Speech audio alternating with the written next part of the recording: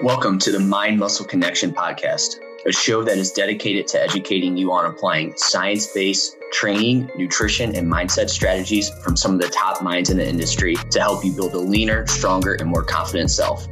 I'm your host, Jeff Hain. Let's dive in.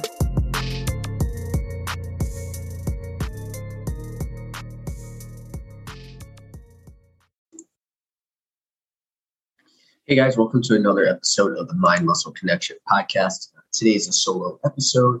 I'm just going to go over a topic I find interesting. So if you listened to the episode earlier this week I'm getting ahead of myself here, sorry.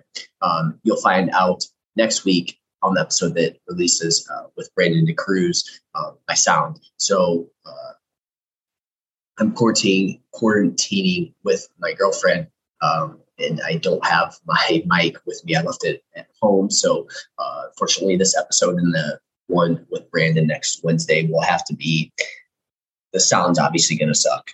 So I apologize in advance for that. But again, we'll be back to normal after these two episodes with the sound. So let's dive into the topic. And I want to talk about 7 sneaky fat loss killers. So a plateau it's going to be inevitable on your fat loss journey. You're going to have some weeks where it seems easy, and then some weeks where it just seems really tough to follow through. With most clients, we're preaching, hey, just keep moving forward, keep moving along. That's going to be the most important thing there. Plus, plateaus aren't the worst thing in the world. They can teach you a lot about how to move forward and what you need to do moving forward if this were ever to come up again. I think it's good when a client doesn't have a plateau, but also isn't good because, again, you don't know how to work through that when a plateau comes up. It's kind of like in sports where a lot of the teams that end up going on to win the championship are teams that went through some type of adversity during the season or during the playoffs, where the teams that kind of just cruise through the season and then they get to the playoffs, and then the first time they go through adversity, it's when it matters the most, and they obviously end up losing. So kind of the same thing here with that. But it can be tough when you're working hard and not seeing the rewards that you want to be seeing. So I completely understand that if you ever do run into a plateau, the frustration that can be involved with it. The first thing, obviously, when you see a plateau is to not give up. This happens a lot with clients that are in fat loss phases. They have their weight maintained for 1 to 3 weeks, and then all of a sudden you just see this big drop because they stuck through it, right? Whereas a lot of times, people will plateau for a week or so, or even a day, and they think what they're doing isn't working anymore, so they get discouraged and give up. Don't do that. Also, they could make a bunch of changes that they don't necessarily need to make too. So also jumping the gun can be a bad thing. I think you need to not sit around for too long, but you definitely don't want to jump the gun on things and overreact at every little bit. So again, I like to call this the whoosh effect, where basically you're stuck at the same weight for a little bit, and then all of a sudden you just have this weigh-in where things just go boom. They just jump down super quick. Call that the whoosh effect. And again, let's remember this is in the context of fat loss. While the most logical advice when you see a plateau in fat loss is to do some combination of move more, eat less, which is good advice. That's obviously going to help. But there are some sneaky things that you're doing / not doing that you're not realizing that is causing the plateau. And so I want to dive into those. And so the first one's going to be underreporting your food intake. So most clients track their nutrition in some way. Some track things like how many sources of protein or veggies they have throughout the day. And then some track their calories or macros. It just really depends on the person. At some point, I do like to get people to at least try and track their macros if they're willing to do that. I just find that that's the most helpful. But again, there's ways to do it without that. So the ones that track their calories and macro, the common complaint I see when they track is they say something like, I'm only eating 1,500 calories and not losing weight. This is frustrating. That's just kind of a common comment there. Not common, but one that you'll see, especially if someone's plateaued. And while they may be eating 1,500 calories, again, we don't want to assume that the client's not telling the truth.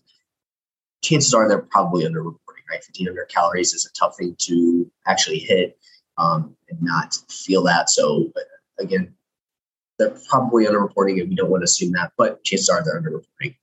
Maybe it's on purpose, or maybe they just are messing up portion sizes, or they're only logging the clean foods. I made a post earlier this week about why tracking macros may not be working for you, and kind of dives into some of the things here in terms of clients only track like clean foods. They forget to track like their snacks, stuff like that.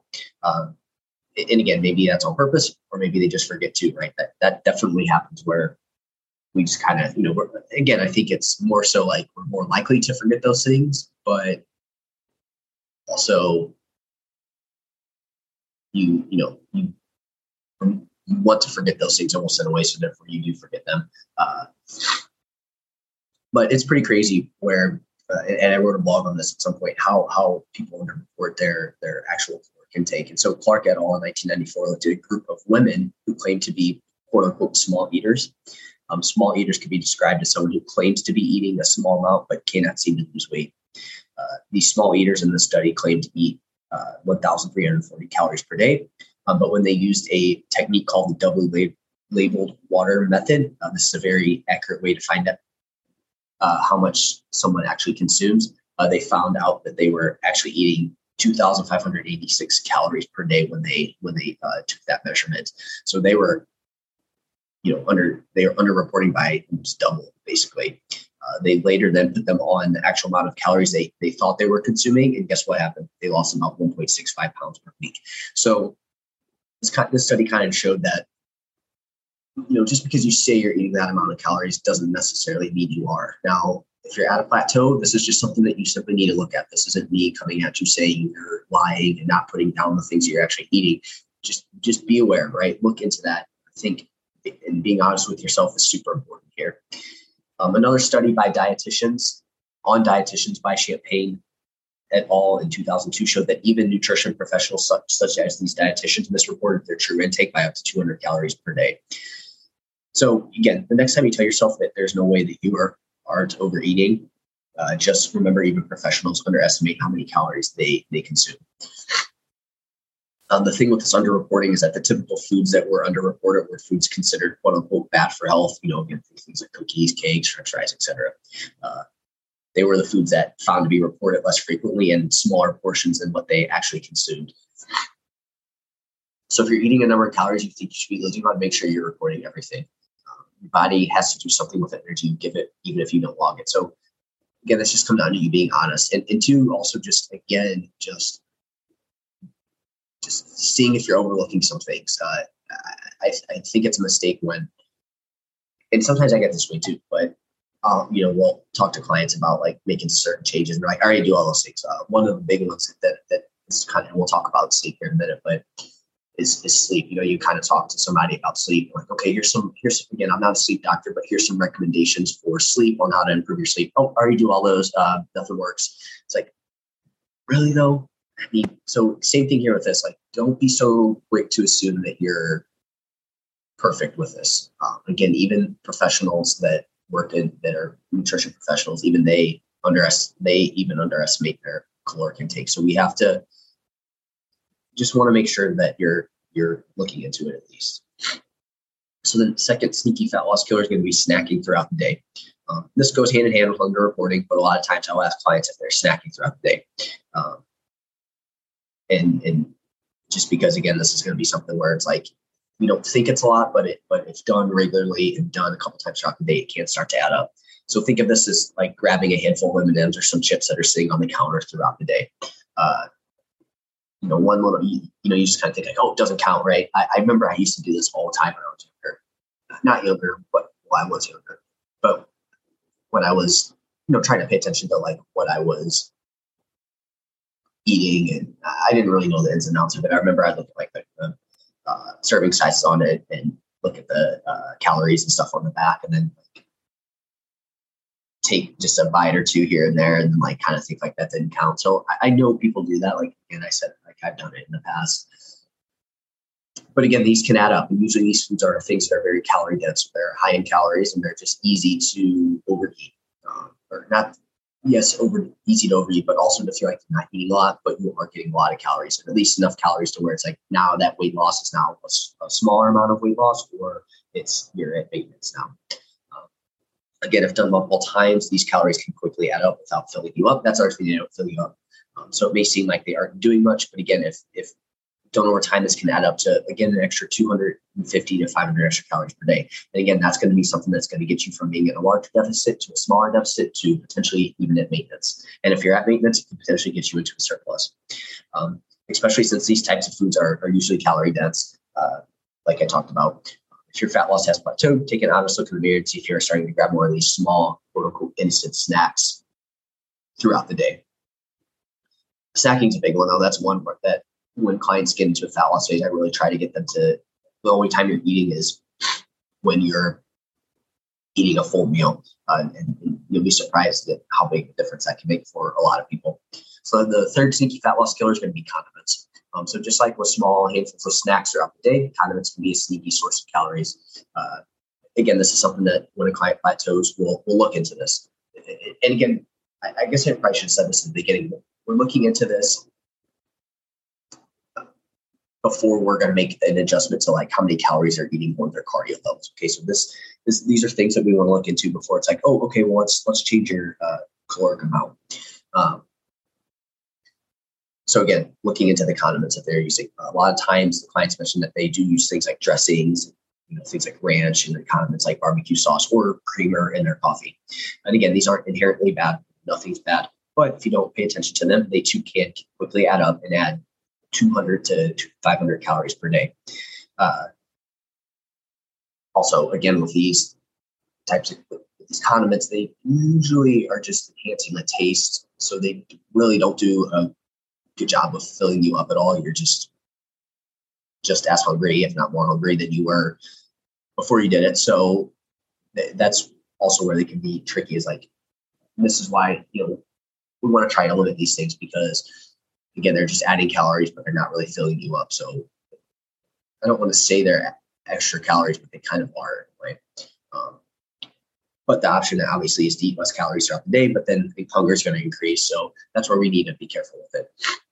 If this is an issue for you, switching to a lower calorie option is a great choice. There's a ton of low calorie options out there that can save you some calories, especially for things like dressings. Like that's a big one that really can save you. I mean, ketchup, it's like, I think they have some ketchups out there that are lower calorie, but for the most part, you're not really going to find anything that's going to save a ton of calories there with ketchup. But we're talking things like dressings. Those make it pretty. If you look at something like a light ranch or a reduced fat ranch compared to regular ranch, those do really add up. We're talking probably, I feel like, upwards of like 60 to 100 calories per serving there. And again, that can add up. So, and just pay attention to serving sizes too. This is something that I would tell clients that are in a fat loss phase, and I look through their food log, I see they're using these things. I'm going to tell them specifically, hey, this isn't bad that you're doing this, but I do want you to be aware that this is an easy thing to get a ton of extra calories. And so you just have to be careful with it. So weigh it out or whatever it may be. Just again, be careful with the portion sizes there. So the fourth sneaky fat loss killer is just low activity levels. You guys have heard me talk plenty of times about the importance of that. So again, we know the importance of getting your steps in. So, we know that activity levels can help your hunger cravings. Again, it helps you regulate your food, your appetite better. Again, and as we know, as you diet, your NEAT levels go down, and this can alter how many calories you burn throughout the day. And so this is where activity can help you there. A study showed that people who were sedentary ate the same amount as those who were active. The authors mentioned that one of the main reasons is that the low activity levels may lead to appetite dysregulation. So basically, with higher levels of physical activity, we improve our ability to detect whether we have undereaten or overeaten compared to those who are sedentary. So again, not only do you eat the same amount of calories as someone who is active, but you may not be able to regulate your appetite as well. So this is going to be a recipe for overconsumption. If you have a job or lifestyle where you sit most of the day, it's important to seek out daily activity. Again, doing things like 20-minute walks throughout the day, parking farther away, taking steps whenever you can, move chores around the house, walk and talk on the phone when you can, putting things further away in your house, just getting up when you can and getting moving around any little bit that you think about it. These can all be things that add up throughout the day. Again, as I'm sure that you've listened to this recently, we focus on a step goal, and we track this through an activity tracker like an iWatch or a Fitbit. The next one is poor environment. So if you're constantly having to use your willpower to say no to something, eventually you're going to be more likely to give it, especially after a stressful day of work or if you have a planned outage for the day.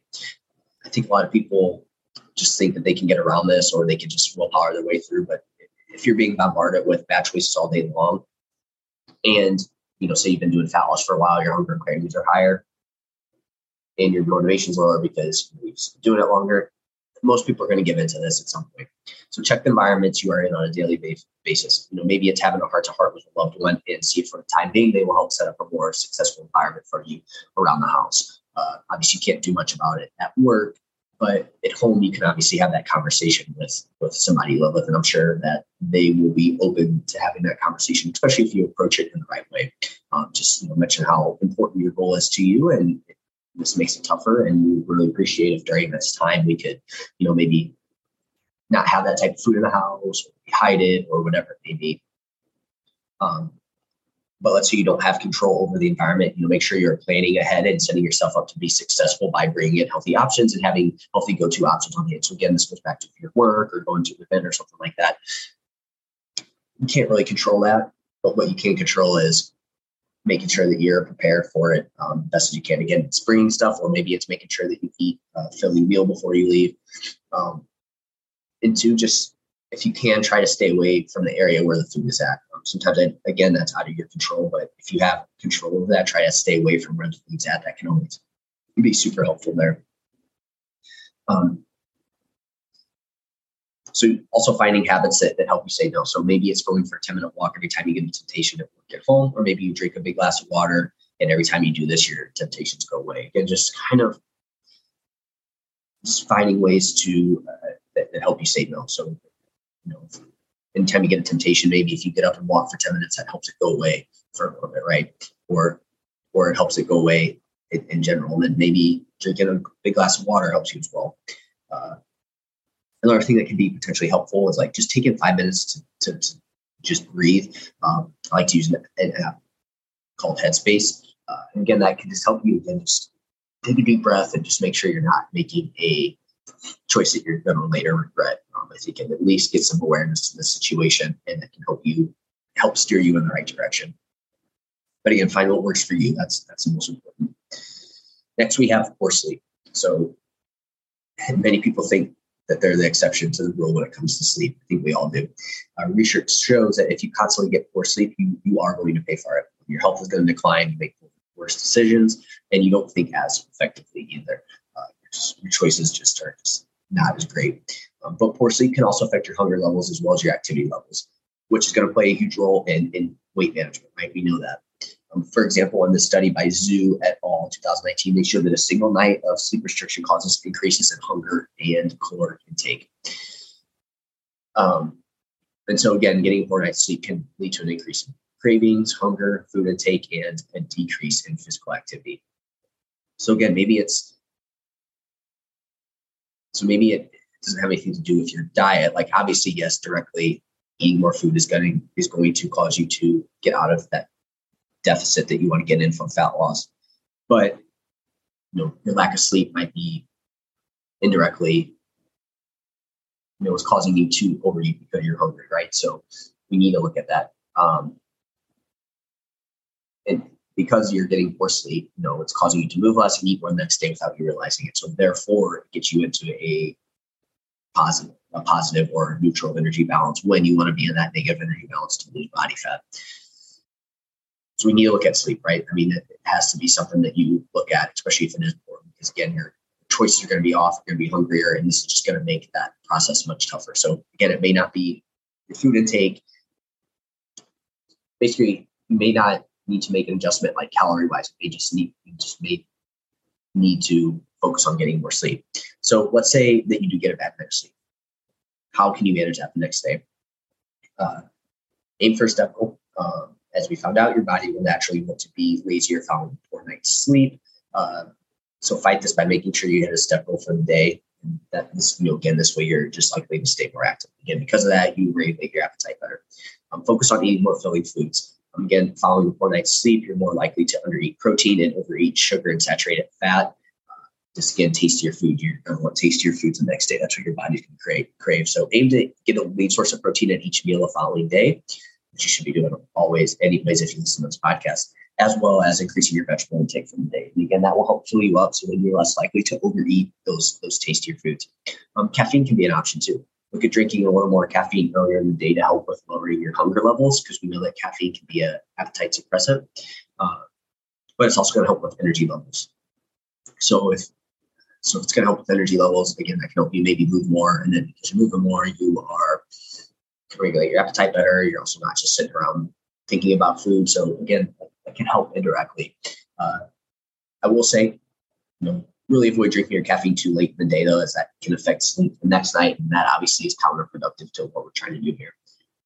And then just trying to get a good night's sleep as soon as you can. While poor night's sleep can hurt you the following day, can increase hunger, caloric intake, decrease activity levels. It appears that following multiple nights of poor sleep, just one night of good sleep can really bring everything back to normal. So make sure you're just getting a good night of sleep as soon as you can. The last sneaky fat loss killer, and you probably never heard me say this before, I'm actually joking, low protein intake. So, again, I'm sure most of you have heard this, but if there's anyone new listening, protein not only helps with the maintenance / building of muscle mass, but it also is very filling. If your diet is low in protein, you may be risking muscle loss. Probably not, but again, at least so long as you're lifting weights, I don't think you're risking muscle loss, but again, the more often you do it, you probably are. You just want to be careful with it. And in turn, if you do lose muscle, this is going to make fat loss tougher, and your diet just may not be satiating enough to help you stick to the caloric amount you need to for fat loss if protein is too low.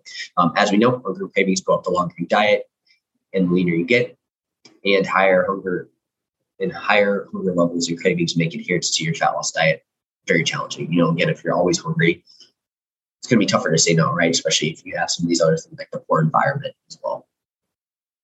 Again, for protein, we know that we want to aim for about 1 gram per pound of body weight. And this is going to help maintain building muscle, and it's going to help keep your hunger at bay. But obviously, the other thing too that I've talked about is higher levels of protein uses the most energy to absorb and digest. So also, if you go from a lower protein intake to a higher protein intake, you'll probably see a little bit of an uptick there. It's not going to be much, but every little bit counts. So again, if you're plateaued, check over these, see if you're making any of these sneaky mistakes that a lot of people overlook.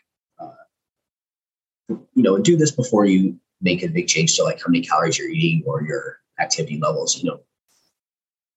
Definitely look at this first before making that. And then again, if you find that if something warrants it, then that's fine. Again, if you're plateaued, check to see if you're making some of these mistakes. No matter what, though, it's important you stick with it. Don't give up. And just keep going, right? Again, if you need more structure or guidance with this, that's what I'm here for. You can fill out the coaching application, or if you just have questions, you can also ask those too. You can send via email or Instagram as well. I'm very active on both of those. So that's a topic for this week. Again, sorry about the sound. If you guys have any other questions or any topics you want me to specifically go over, that would be awesome. That's it for this week, and I will chat with you guys next week. Thank you for listening. If you want more free content like this, follow me on Instagram at JeffH91_ or visit jhhealth.net. See you next time.